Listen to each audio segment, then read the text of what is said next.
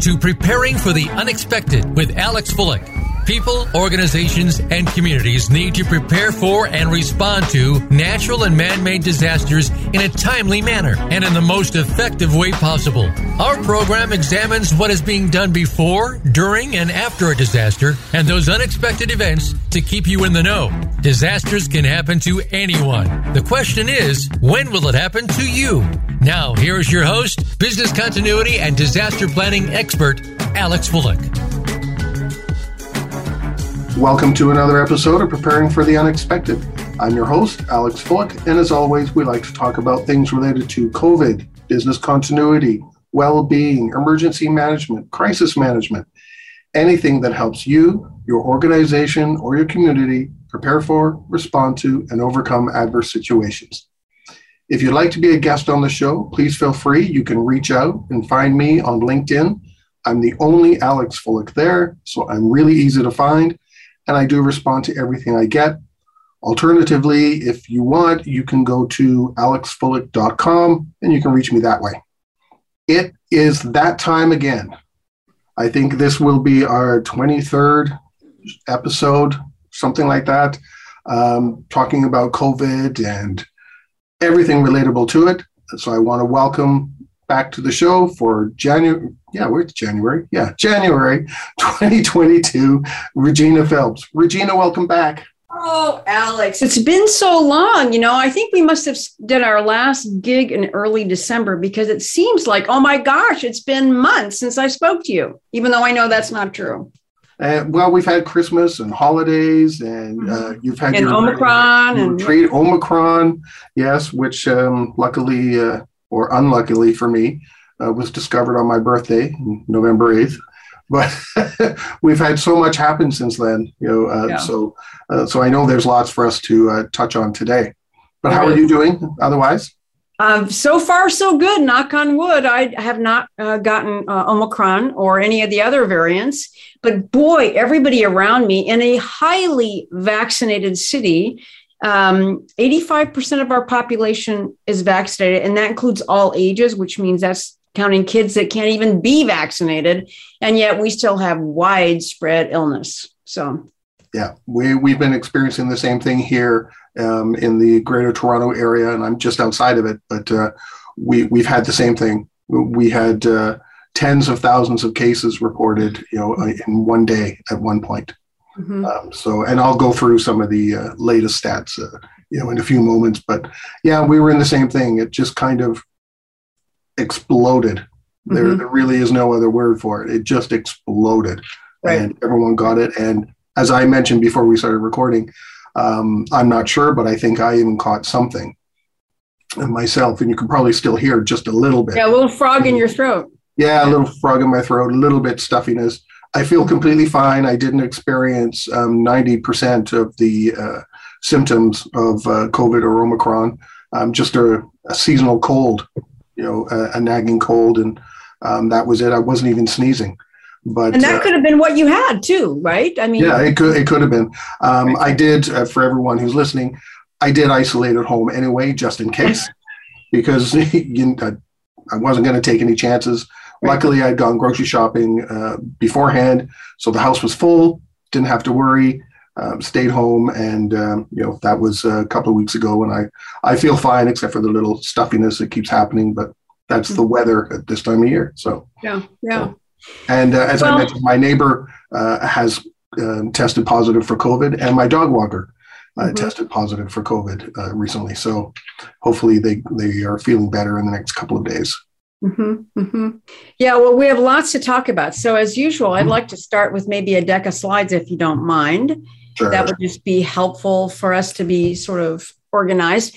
And I think what I wanted our theme to be about today is really about the issue, or are we at a crossroads? And I think you and I were speaking before we began recording that indeed many talking heads are saying, at least here in the United States, this is going to make this an endemic disease, and we're probably, home free. And of course, I'm going to be the one that says that's not the case. But I think a lot of people do feel like we're at the crossroads. And frankly, We're approaching the second anniversary of when it became knowledgeable to most people. And I don't know about you, Alex, but some days I'm just exhausted as we drone on, right? Yeah, I don't want to hear about COVID. Some days it's like enough, just enough. I totally agree.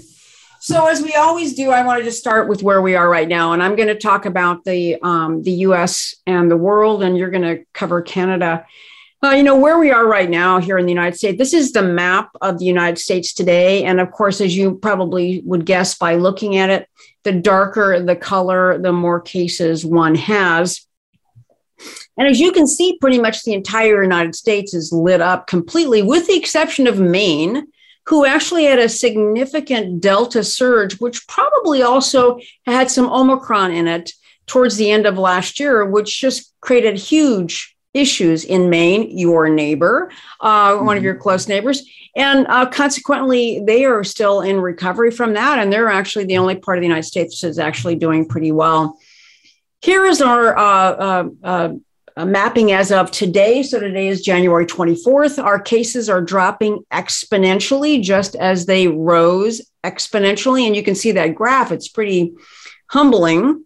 Our tests are still going up and down, but our hospitalizations are still very high. We're at 156,000, the highest we've ever had hospitalized in the United States. Now, some of those people, probably about 20% of them, were actually admitted to the hospital for something else, and they actually found they had COVID. So maybe they were going in for a surgery, or maybe they'd been in a car accident, or they'd had a heart attack. And when they were admitted, of course, they test everyone, and they were actually positive for COVID. But they may not be having COVID-related symptoms, let's say, but having a COVID patient then puts them into a whole nother realm of issues, such as isolation and more staffing requirements, more PPE and all of that. So it makes it much more difficult for the hospital, even if the person that's in the hospital is not actually there because of COVID. So it's still an issue. And then our deaths are still going up. We almost hit 4,000 deaths on Friday. And that's, in a day. And now deaths are a real significant lagging indicator, and many states are often days, if not weeks, before they report them. So that kind of dribs and drabs. So we can expect our death toll probably to remain high for the next 30 days, even as cases are dropping significantly. And at some point, hospitalizations will begin to decline. So that's kind of where we are. And speaking of hospitalizations, this particular map shows you where a lot of that's going on. So in my state, for example, we have lots of cases in California. We have lots of people in the hospital, but by compared to many other parts of the country, we are, kind of minor in many ways, even though we're the largest state with 44 million people. And so as you can see, a good part of the more unvaccinated states are really suffering from a lot of hospitalizations here in the U.S. And if you're out listening to this on the radio, you're not going to be able to see this map, but you can see places such as Florida and Texas and New Mexico and many other states in the South. So Louisiana, Mississippi, Alabama, Georgia, et cetera, all having a significant amount of hospitalizations. Which then makes you ask the question, well, okay, so what's happening with vaccinated versus unvaccinated people? And this particular slide, the top part of it actually shows you the daily cases between the unvaccinated and the fully vaccinated. And as you can see on this particular graph, it shows you that fully vaccinated people, which means they are not boosted, fully vaccinated still by the definition of the CDC is 2 doses, they're really kicking up there, right? Where they're having more and more breakthrough cases. But the unvaccinated are still substantially higher, about 20 times higher than the fully vaccinated folks.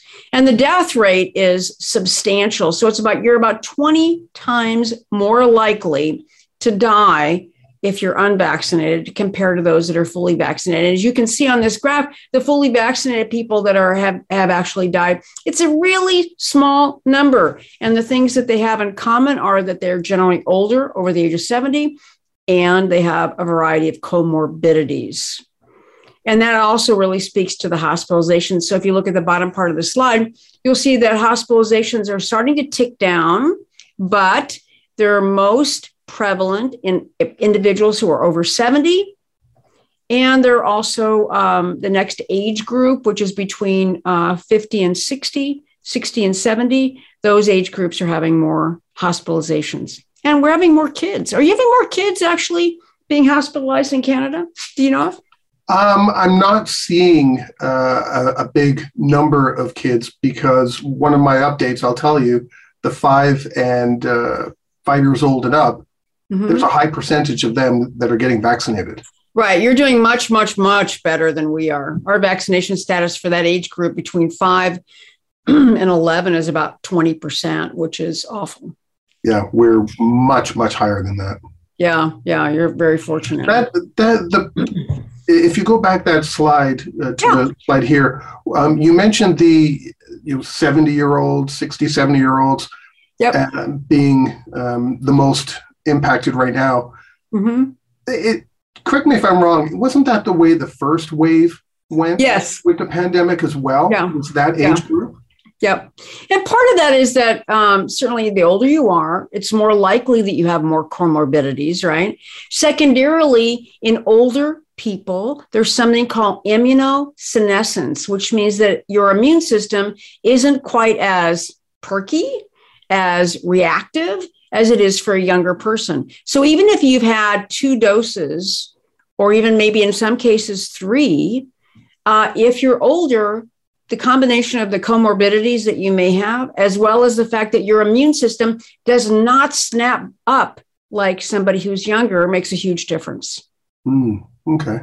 So as you get older, it becomes more of a challenge. And not just for COVID. Any other infectious disease presents the similar problem, like the flu, for example.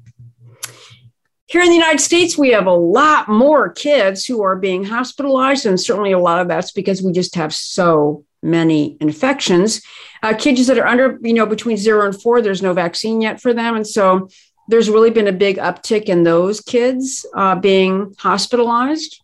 And also the kids that are 5 to 17, which again, as I mentioned, we're just having a really poor number of kids being vaccinated. In the age group from 5 to 11, I think it's 20%. And I think in the age group from 12 to 17, it's somewhere around 50, but it should be much higher. Omicron, which of course is our new variant and the one that's really taking over the world, as you can see, this is actually from the Economist, showing you that it is the virus that's really taking over the world. We don't know much about what's going on in a good part of Africa because a lot of genetic sequencing is not done in most countries in Africa. South Africa is very sophisticated, and so they do have a really good understanding of what their penetration is with Omicron. Everybody else, not so much. China is reporting, of course, Omicron cases. They have several thousand, but they're not really saying much about data, as you probably are very familiar with. And so it is the variant of concern. And this is actually a slide that I really like this particular site. It's called Next Strain.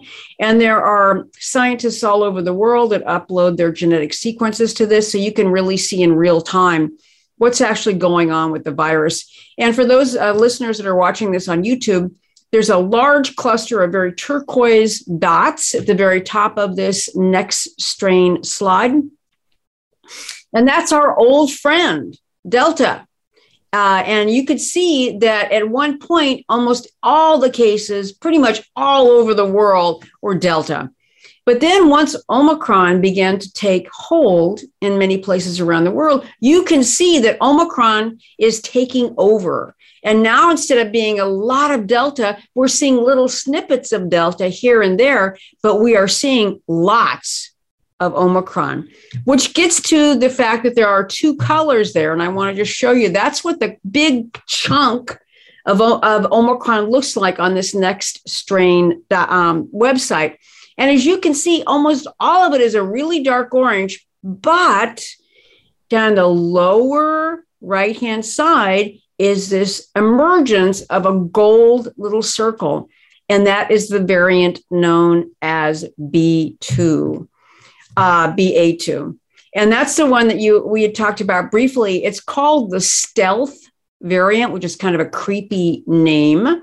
Mm-hmm. And essentially, it's called that for really one specific reason, and that is because it eludes some PCR tests. And so because of that, in areas that are using certain brands of PCR equipment, they may not be able actually to identify it clearly. And that's one of the reasons it's called a stealth variant. So that's one thing. Secondarily, there is some discussion that it may be even more infectious than the original, which is now titled BA.1. That's the original variant. There are actually 3 variants of Omicron, actually 2, with one being the primary one. So we do know that there are now 2 variants of the main Omicron. So there's a BA.2 and a BA.3. BA.2 is the stealth variant. It is thought to be somewhat maybe more infectious than Omicron, which is a lot to say. And this particular variant has been found in the US. It's been found in India. It's been found in Europe. It's in the UK. So you can imagine that it will pretty much be everywhere. Now, as to whether it's really a big threat for us beyond Omicron in general, that's we'll need to see how that plays out. If it's a little bit more infectious, perhaps not. If it's a lot more infectious, then that could be a bigger issue. And I do want to bigger issue because it's not as easily detectable. Right. Exactly. And so that's a problem in general. One of the nice things about the original Omicron is that there was actually a PCR test that for most PCR tests, there are different light channels that light up. But when this particular variant became prevalent, instead of 3 light channels lighting up, there was something called a S gene dropout, and only 2 channels could light up. So on a PCR test, they could almost automatically tell it was Omicron because of this kind of a little nuance in the variant. But in this one particular one, it eludes a lot of PCR tests in general. I'll just talk about one more thing, and then I don't know if you want to keep going or if you want to stop. But I do want to. People are often saying, "Well, look at South Africa to determine what your impact of Omicron is going to be in your country." Now, even though it is thought to be milder, okay, so it's affecting more of the upper airways than the lower parts of the lungs. So that is helpful. That means that it doesn't necessarily cause as severe a pneumonia. But cases in South Africa are 16 times higher than they were before the Omicron surge today. Even though it's really going down, the numbers are really going down. Hospitalizations are still 6 times higher and deaths are 6 times higher. So even if the disease is milder, meaning it causes less serious illness, there are so many cases just by the numbers game. You're going to have more deaths and more hospitalizations, and that's occurring worldwide. Mm-hmm. I'm seeing that, that's happening here. I've had that conversation here in Canada. Do you want to talk about Canada, or do you want to stop? I'll give a quick update on what's happening here in Canada. Then we'll take our first break. Okay, so great. I pulled out the website just to make sure I had everything, the latest here, because it was updated, I believe, this morning. And you have a really great website. The Ontario website in particular, I think, is fabulous for your area. Yeah, there is an interesting one. I'm taking a look at cbc.ca, which is a news website that links all the different provinces together and consolidates everything. Mm-hmm. So I'm taking a look at that. So in Canada in the last week, we've had 180,121 new cases, which is actually a decrease of 28%. Wow. Active cases, the number of active cases declined by 23%. Mm-hmm. However, and you just mentioned this too, deaths have increased to,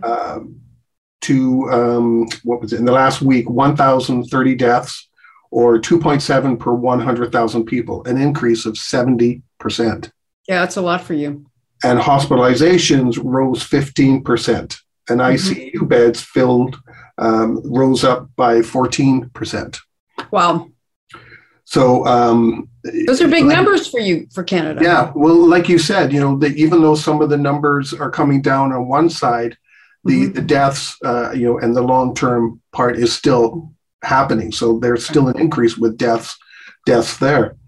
With vaccinations, percentage of people given at least one dose, we're at 84%. Mm-hmm.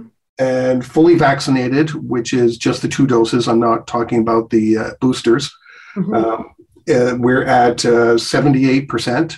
And the last number I did see, if I include boosters for everybody that is eligible for a 3rd dose, we're around 46% already.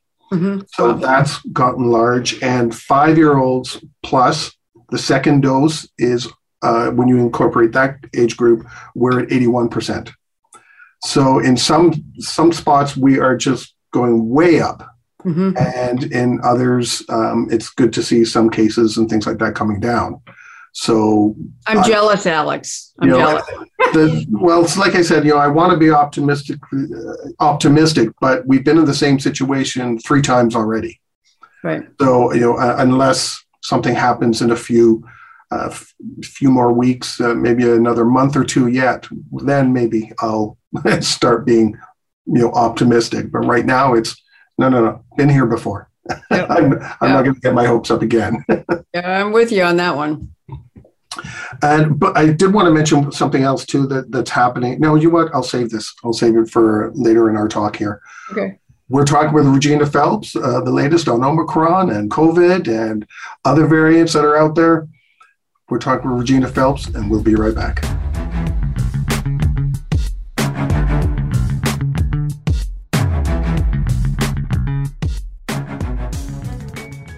Become our friend on Facebook. Post your thoughts about our shows and network on our timeline. Visit facebook.com/Voice America. Not enough women are talking about how they feel about their money. Lisa Chastain is on a mission to change that. If you're feeling uncertain with your financial decisions, join us on Real Money, Mondays at 10 a.m. on the Voice America Business Channel, where you will learn how to become capable, savvy, and confident with your personal finances. Listen in and hear stories from other women about how they tackled their financial challenges. Not only will you learn from industry experts, you will hear from everyday women all of the tips, tricks, and advice you need to raise your financial IQ so that you can feel free from your daily stresses with money. Listen in Mondays on Real Money with Lisa Chastain. Voice America programs are now available on your favorite connected device, including Amazon, Alexa, and Google Home. Through streams with Apple Podcasts, TuneIn, and iHeartRadio, listening to your favorite show is as easy as saying the show name followed by the word podcast. Hey, Alexa, play Finding Your Frequency podcast. If that doesn't work, try adding on TuneIn or on iHeartRadio or on Apple Podcasts.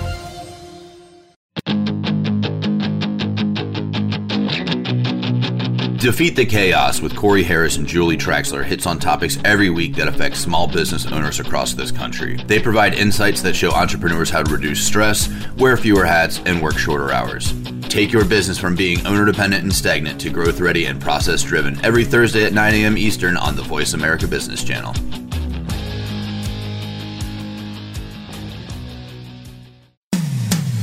When it comes to business, you'll find the experts here. Voice America Business Network.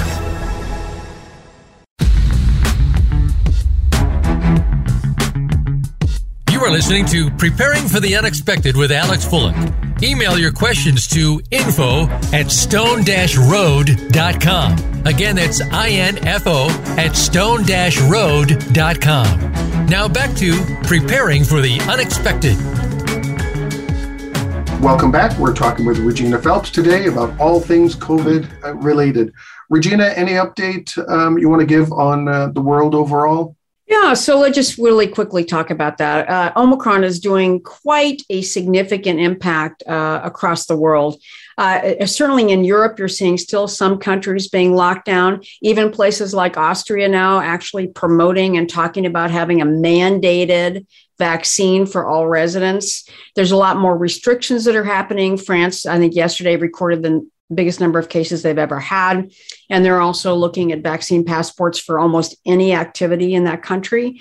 Also, Omicron is starting to take off in India, and it's also their religious season.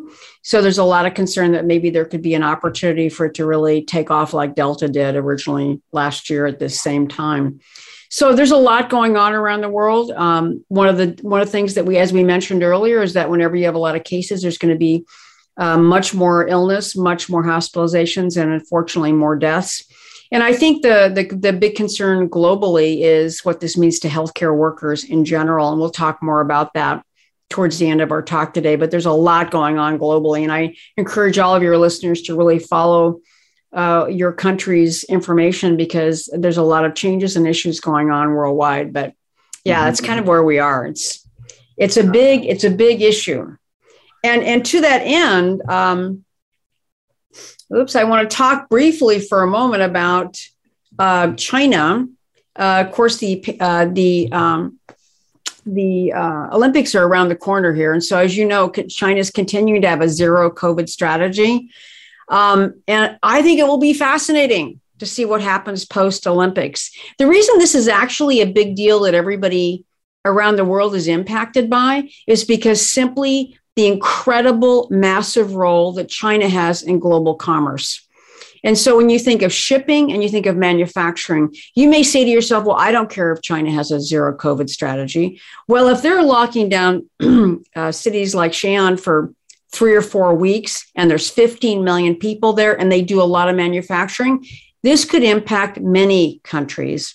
I mean, here in the United States, and I'm sure in Canada as well, there are gigantic supply chain issues, whether it's global chips or whether it's, you bought a couch and you paid for it 7 months ago and you still haven't gotten it. There are lots of issues related to the global supply chain. So all of us that are continuity planners and crisis managers, whatever China is doing in relationship to this zero COVID strategy has a huge impact. So it'll be curious post-Olympics as to whether they will continue that strategy or not. And so that will be something that we'll see over time. And the last thing I really want to say globally is what is the actual real death toll of the pandemic? Yes, we do have an official death toll, as you see from seeing Johns Hopkins website, for example, every day. It's now about 5.6 million people. Well, I think all of us actually know that that's not even remotely what the actual number is. There are many countries that have a zero as listed as deaths because they don't track them. Either because they don't even track regular deaths on an ongoing basis, but it's just a big vacuum. And so there's a lot of statisticians and economists that try and figure out, well, what is the real death toll? So The Economist, the magazine produced out of the UK, actually has been trying to get their arms around this. And they started publishing this about 18 months ago, trying to understand what the real death toll is. So the official death toll, as I mentioned, is 5.6 million. They believe by looking at excess deaths, which means if you look at most countries and you have the average death per year, then you can extrapolate that looking at age and population and so on. They believe that the real death toll of the pandemic is probably somewhere around 19.6 million people. So literally about 3.5 times larger than the official death toll. And so it's important to really understand that there is a lot that we don't really know. And when I started studying pandemics in the late 90s, I used to say to myself, well, how is it that you don't know who died from the pandemic? But it's complicated. And there are also people that might have been in a car accident and they were taken to the hospital and then they ended up getting COVID. So did they die of the car accident or did they die of COVID? Or maybe, there are cases of where people actually have lots of comorbidities and COVID was the last thing. So did they die of COVID or did they die of their diabetes? And so there's a lot of difficulty in actually trying to assess what the real death toll is, even though it sounds kind of odd. When you start to peel it back, it's actually complicated. Yeah, definitely. Yeah. One thing I just wanted to add about the world is here in Canada, the province of Quebec actually proposed, I'm not sure where this stands yet, but taxing those that will not get vaccinated. Really? Yeah. Wow. There's a big hubbub about it, but I haven't seen any final decision yet because I think the talk is still going on. As of today, in the province of Quebec, you need a vaccine passport to be able to shop in the big box stores. Wow. So stores that have 1,500 square feet or more. So, we're talking the Walmarts, the Costco's, up here in Canada, stores like Canadian Tire. If you don't have a vaccine passport, you can't go in there. Wow. So, we'll never get that here in the United States. What they're seeing, though, too, to add, the positive side of that is that the unvaccinated and the appointments are all going up. The unvaccinated people are starting to finally get the hint that they need to take their shots, and the bookings are going up. I had seen in Quebec that you can't go into a liquor store unless you have a vaccine passport. That's true. Yeah. And what they were talking about when they released that information last week is that they had seen a huge uptake in vaccines the day that was official. And I thought, well, it's one way to get to people. You can't get your wine or your beer or your alcohol or whatever, right? Yep. And in Ontario, they were actually using liquor stores to hand out the rapid tests at one point. So targeting people, right? In the right spots. Whatever works, baby. Whatever works. Exactly. Well, I thought it'd be just good to talk about, what's our future? You and I've talked about this a zillion times, right? There's a million things that could go wrong. And some of the negative things that could really impact us would be a variant that eludes PCR testing. Gee, didn't we just talk about that with this stealth Omicron variant? If it eludes PCR testing, that becomes problematic. These are all things that could happen. We could have even one that's more contagious than Omicron, which we thought would be amazing with Delta, and look at where we are now. It could be something that reinfects those people who've already been infected. Well, my goodness, Omicron does that, but that could happen to us again. Something that eludes vaccines, and we're seeing that already with waning immunity. Something that could be more deadly. That's the only thing we haven't had happen. And one that continues this animal crossover issue, which is actually an important thing to stop and think about here for a minute here, Alex, is that increasingly, there are more and more mammals who are actually getting SARS-CoV-2. That should make you, and it makes me, frankly, anxious. You've seen that with white-tailed deer here in the United States with hunters. Hamsters, and you might have been following what's going on in China, where they're culling lots of pet hamsters because of getting SARS-CoV-2, right? Mink was a big deal in mink farms, both in Canada, but also in Europe and the United States. Lots of zoos are reporting mammals, so all the cats, the lions, pumas, there's been bears, there's been tigers, and that's a big issue, domestic cats and dogs. And the one that makes me actually the most anxious, to be honest with you, is mice. There was a study since I last spoke with you that was released in December, late December, showing that maybe one of the origins of Omicron was actually mice. It was originally thought, and this is still not clear, it was originally thought it probably came from an immunosuppressed person. There's a lot of HIV in South Africa, and that very likely could have been incubating in somebody for a really long time. But there was 2 studies released at the end of December that said it had been found in mice. And I thought, oh my God, mice are everywhere. Mm-hmm. And if actually it was reproducing successfully in mice and then mutating and then jumping back to a human, that could be grim. It's also been found in otters. So this is actually a big deal. Was it the bubonic plague in rats? Yeah, fleas, right, from fleas, right. Yeah. In fact, there were cases in the bubonic plague where they would infect a bunch of rugs and blankets and then give them out to people so they'd get sick. Yeah, pretty awful. So there are some good things that are happening, though. And one of the 2 biggest ones are the 2 oral antivirals that have been approved here in the United States, and they've been approved in a variety of other countries as well. Molnupiravir, which is by Merck, and then Paxlovid, which is by Pfizer. Paxlovid is far more effective here in the United States, so it's in very, very short supply. But it's like 90 to 95% effective of stopping you from your disease from progressing, which means you're not going to go to the hospital and you're not going to die. Molnupiravir by Merck is not as effective, only 30%, but for some people who have a lot of comorbidities or are aged, it could be a game changer. And it's an oral medication, so it can be taken easily. The thing about these antivirals and ones that will come in the future is that there are very short windows where they work. And you need to be taking these generally within 3 to 5 days of your symptoms. So that means that you need to get tested, get the results back, or have a rapid test. You need to get to a physician, and you need to start taking those pills within this time frame. Otherwise, what will happen is they're not going to be as effective. So there's a lot of time constraints here, but these are going to be big, important changes, because that means that very likely you could get sick, but then you have something that's going to stop it from progressing. And that's really important. And I don't know, have these been approved in Canada? Do you know? I don't think they've been approved. Oh, and if they have, I think one was, because I did hear something on the radio just the other day. And I forgot to, I was too busy doing something else that I didn't capture the full explanation that was going on. I think they're under review, but I believe they are trying to push them through ASAP so that they can get these out to market, because there were also reports of people saying that with this, they felt more comfortable now doing something about, COVID rather than just sitting at home. But getting a vaccine, and then with this, they feel more comfortable. Right. It would be a huge, huge game changer.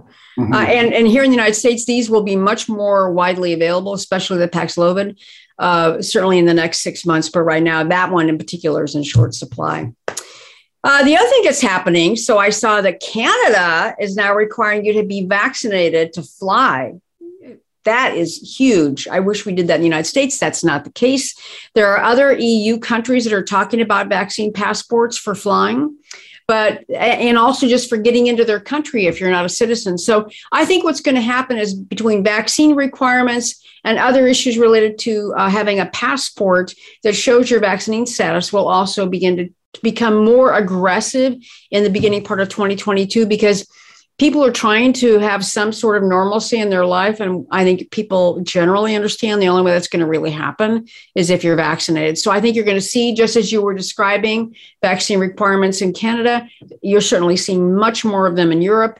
And there are certain states in the United States that are also making much more requirements of this. And so I think this is going to really change over time.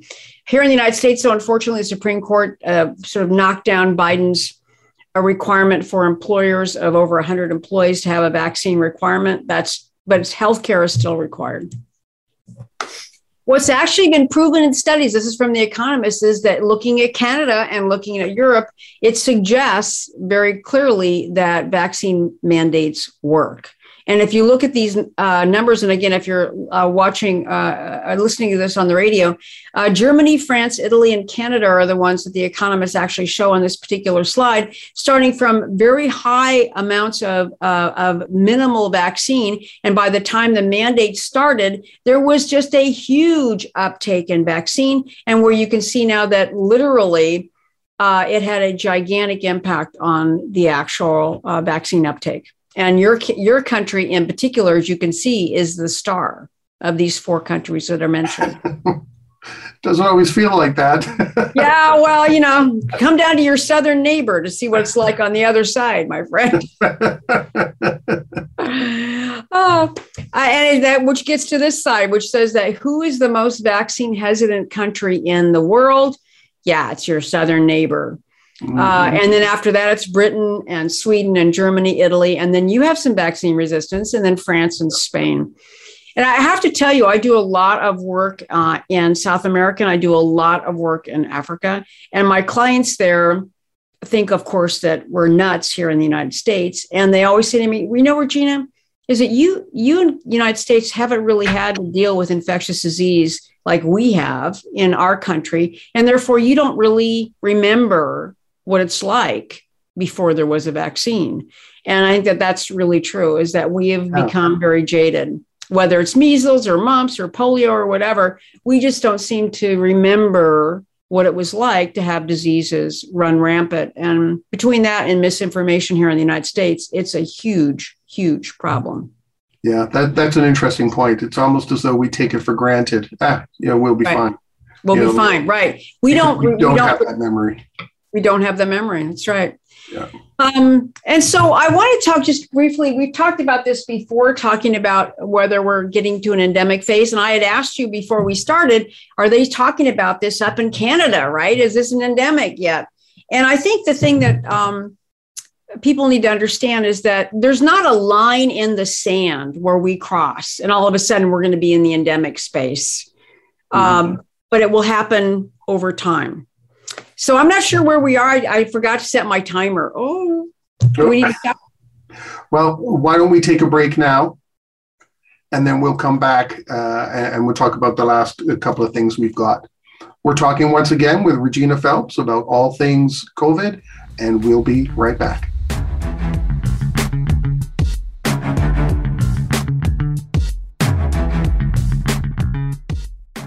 Follow us on Twitter at VoiceAmericaTRN. Get the lowdown on guests, new shows, and your favorites. That's VoiceAmericaTRN. Partner Up with Amy Carroll focuses on getting more of what you want and need more easily with less difficulty. While this applies to business, it can be used for just about everything, from relationships to leadership.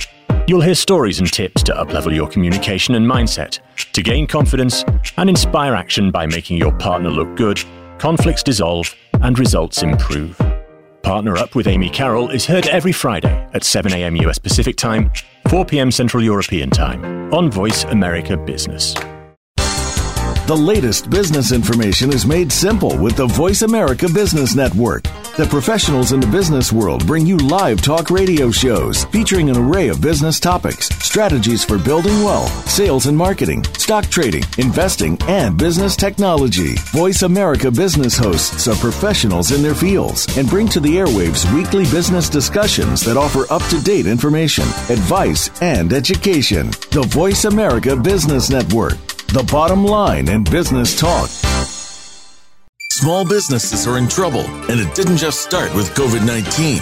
From the recession several years ago to the revolution of e-commerce giants more recently, small businesses are getting hit hard and need to come back. Tune in to Business Buzz and Business Watch. It's 2 shows in one, hosted by Frank Hellring. We'll help your small business bounce back with best practices, guest experts, and resources that you can use to strengthen your small business. Listen Wednesdays at 10 a.m. Pacific and 1 p.m. Eastern on Voice America Business. When it comes to business, you'll find the experts here. Voice America Business Network.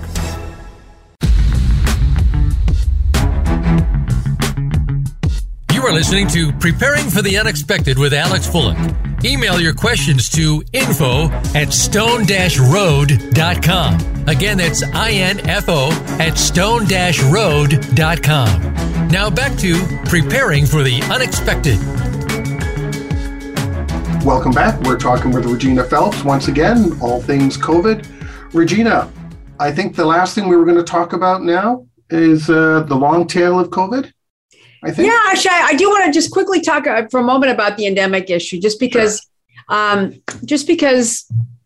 there isn't a line in the sand. And if they're talking about this in Canada as well, the definitions really of an endemic, and this is important to understand, and it's at the bottom of the slide, is that means that the infection is at a constantly maintained baseline. So it's like just underneath the surface, it's continually happening, but it is not impacting healthcare systems, which of course is not the case anywhere in the world. So we are not endemic, and we're going to be endemic at some point, but who knows when? It really is all about the variants. And the only way that we're going to actually get to be endemic is really all the things that we already know. Vaccine, but also because we are still in the winter months here in the Northern Hemisphere, we need to be still thinking about ventilation. We still need to be having masking. I mean, in my town, everybody's masked up completely. We still have to be doing hand washing, and we have to be really, for those who have their hands on home tests, if you're not feeling well, you need to be checking yourself and testing. That's how we're going to contain this. And I know we've been saying the same darn thing for 2 years now, but it's true. And that's what's going to get us to an endemic state. And so I know there are pundits that are saying that we are already there. And I will say to you that that is not the case at all. And this was a great quote by one of the WHO epidemiologists, who said that when things become endemic, it does not mean that it is not, it is benign. I mean, it can still be a significant illness. And so the chances are maybe by the end of 2022, we could actually get to where it's more manageable worldwide. But that's going to really depend on vaccines being administered across the globe, which is another complicated problem. There are vaccines being delivered, but then they don't have the resources or the wherewithal, the syringes, the needles, the staff to get them in people's arms. So a vaccine has to become a vaccination to actually stop the pandemic. And lastly, I'd like to really talk about the long tail of COVID. You and I have talked about this before, but it is a huge issue. COVID, as just to remind everybody, is an aerosol illness. We all know that, but it affects every ACE2 receptor in the body, which is almost, frankly, every part of your internal organs. So it's all of your oral mucosa in your nose, all the way down into your lungs, but it's also your heart, your blood vessels, your kidneys, your brain, all of your nerves, your gastrointestinal system. And so this is where, in particular, when people say it's just a respiratory illness, it is not that at all. It can affect any of these organs. I just read this morning of a journal of gastroenterology where they were talking about a 11-year-old girl who had COVID, and if she was PCR tested positive, she'd started having a lot of gastrointestinal pain every time she ate. They worked her up and worked her up and worked her up. They gave her all kinds of treatments. Nothing seemed to help. They finally did a colonoscopy and kind of an exploration of her colon, and they discovered that she had large pockets in her colon that were like encapsulated SARS-CoV-2. That she could not shed the infection, and it was encapsulated in her intestines. It's like, oh my God. And she had long COVID, and it was all of these encapsulated little pockets of SARS-CoV-2. Amazing. I think the thing that I frankly am the most concerned about when I think of SARS-CoV-2 or the COVID pandemic is long COVID. You and I've talked about this many times. There's a lot of research being done on this. There's still a lot that is completely unknown. There's about a 10% chance of anybody who gets COVID that they'll actually have long COVID. And if you're over the age of 70, that jumps to about 22%. That's a huge deal. There's lots of orphaned kids. We talked about this last time, 1.6 million now globally. And in the United States, there's 130,000 people who have lost their primary caregivers. That's either both parents or grandparents who took care of them. I don't know about you, but one of my biggest concerns is what's happening to the healthcare system. Here in the United States, we don't have a unified healthcare system like you do in Canada. And we are having huge issues with just so many people quitting working. Nurses, physicians, respiratory therapists, aides, LVNs. And that's going to have an impact for us for years to come. And there's also a lot of missed global health goals that have been missed around the world. Polio vaccines being administered globally, measles, mumps, rubella, many things like that are going to have a big impact to the healthcare around the world. Mental health challenges. There's so much discussion about that here in the United States. I'll be curious. Are you talking a lot about mental health in Canada with the long tail of the pandemic? Yeah, mental health and well-being is everywhere right now. Mm-hmm. Everyone is talking about it, mm-hmm. and rightly so. Mm-hmm. Yeah, it's such a problem, and for people of all ages. But what they're discovering here in the U.S. is that kids, in particular, adolescents, are really suffering from either not being in school or not being able to see their colleagues and friends, and it's a huge problem. So I think just that alone globally is going to create a really long tail where the pandemic may stop, but we're going to have these mental health challenges in many cases for a very, very long time. Of course, disrupted economies. There's been a huge increase in drug and alcohol use. And I just read a whole piece about gambling, that there are a lot of people that can gamble online now, and the pandemic has sort of drove them into this activity. And it's one of those silent addictions that disrupts families and their incomes. And, that's just another example of people's coping mechanisms not always being the most positive. Supply chain disruptions, we talked about that earlier, and the impact that has on economies. And I think one of the things we've talked a lot about is the changed workforce, but also the transformed workplace. And here in the United States, what's happening is that a lot of people are not still back at work. And that really changed with the Omicron variant. And I also think that employees are now thinking much differently about what they want from an employer. Mm-hmm. They want remote work. They want more flexibility. And the younger they are, the more they're asking for that. And if they're not getting it, they're very willing to walk.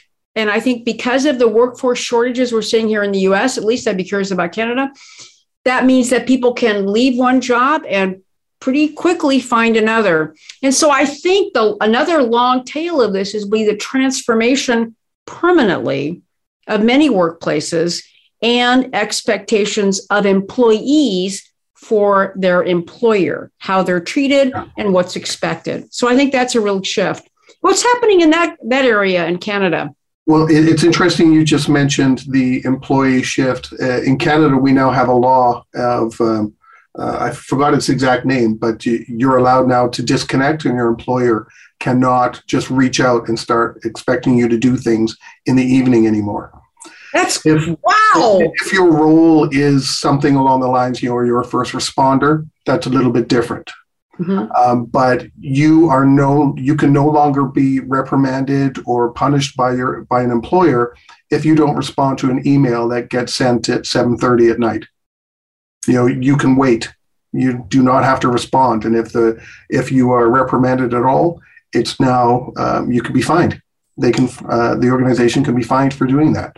That's brilliant. And I've seen that happen, starting to happen in a few other countries. I think Western European countries, a couple of them are talking about doing the same thing. Mm-hmm. And it's great because with people working from home, they're working longer. Right. And the 4-day work week now is starting to pick up steam, and the support for that. And I think it's Norway or Sweden or Denmark, somewhere in there, they've adopted the 4-day work week. Mm-hmm. That's seems great. to be working quite well. So yeah, I mean, and to have actually 3 days you can disconnect from your employer is great. And I love the idea, frankly, of where there is some responsibilities being placed on an employer about asking people to do things beyond what the agreed upon hours are. Now, if you work with your manager and you change your hours to be okay, I work from 3 to 11 every day. Great. Well, I'm happy to respond to you during my time. But other than that, I am not working. And I think that's going to be increasingly important as we continue this remote process. Yeah. And on that note, we've come to the end of the show this month, Regina. There was you even told us a little bit of positive news in there. So I'm going to take that as a good sign in itself, that after 23 episodes where we've just focused on Omicron, that we finally have a little bit of good news thrown in there, just a little bit. But hallelujah! We'll see what happens next month, right? Yeah, hopefully it's better. Oh, please. Regina, thanks very much again. It's always a pleasure to chat with you and share time. We have great conversations off camera. Sometimes I wish everyone could hear those, but oh well. Ditto, Alex. It's always great to be with you. Thanks again for the invitation. Oh, always my pleasure. And to everybody watching and listening, stay prepared, everybody.